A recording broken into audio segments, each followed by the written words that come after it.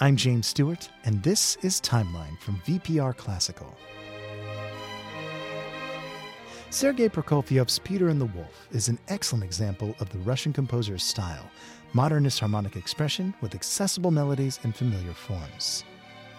His life, though, was far from a fairy tale and chronicles the volatile changes in Russia and the world in the first half of the 20th century.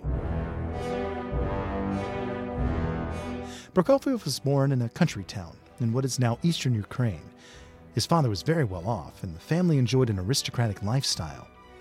His mother was an amateur pianist, and she would spend hours playing the piano for Sergei even while he was still in the womb. She introduced him to the works of Bach, Mozart, and Beethoven, and took him to Moscow as a child so that he could see his first opera, Gounod's Faust. At the age of 11, Prokofiev began to study piano and composition with Reinhold Glier in Moscow, but his mother thought Moscow was too metropolitan for Sergei, so she sent him to St. Petersburg to study with Rimsky-Korsakov and Alexander Glazunov. Prokofiev made a name for himself early. He had to. His father had passed away, and he ended up having to support himself through his compositions and performances. In 1914, he won a competition by playing his own first piano concerto. As a reward, his mother sent him on a tour of Europe. A month after he returned, war was declared. Now, Prokofiev had no interest in politics, and as the only son of a widow, he did not have to serve.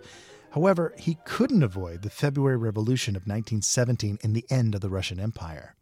But he was able to leverage the international success of his first symphony to leave Russia and find another home.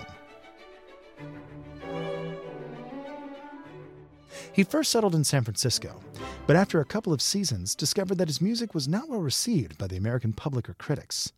He then moved to Paris, where he enjoyed renewed popularity for the remainder of the 1920s. The next decade saw financial strain and the growing menace of fascism in Germany. The Soviet Union began to ask Prokofiev to come back and join the Composers Union. He returned to his homeland with the promise that every note he wrote would be performed.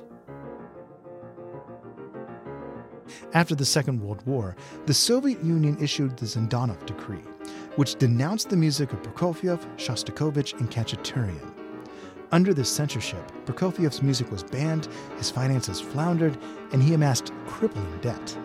About this time, his wife was arrested for espionage, interrogated, and sentenced to 20 years. Prokofiev withdrew from public life, and his health deteriorated. He died on the same day as Stalin, March 5, 1953.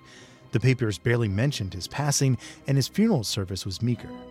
Yet today, he is considered to be one of the most popular composers of the 20th century. Find out more about Sergei Prokofiev and follow the timeline at vpr.net/timeline.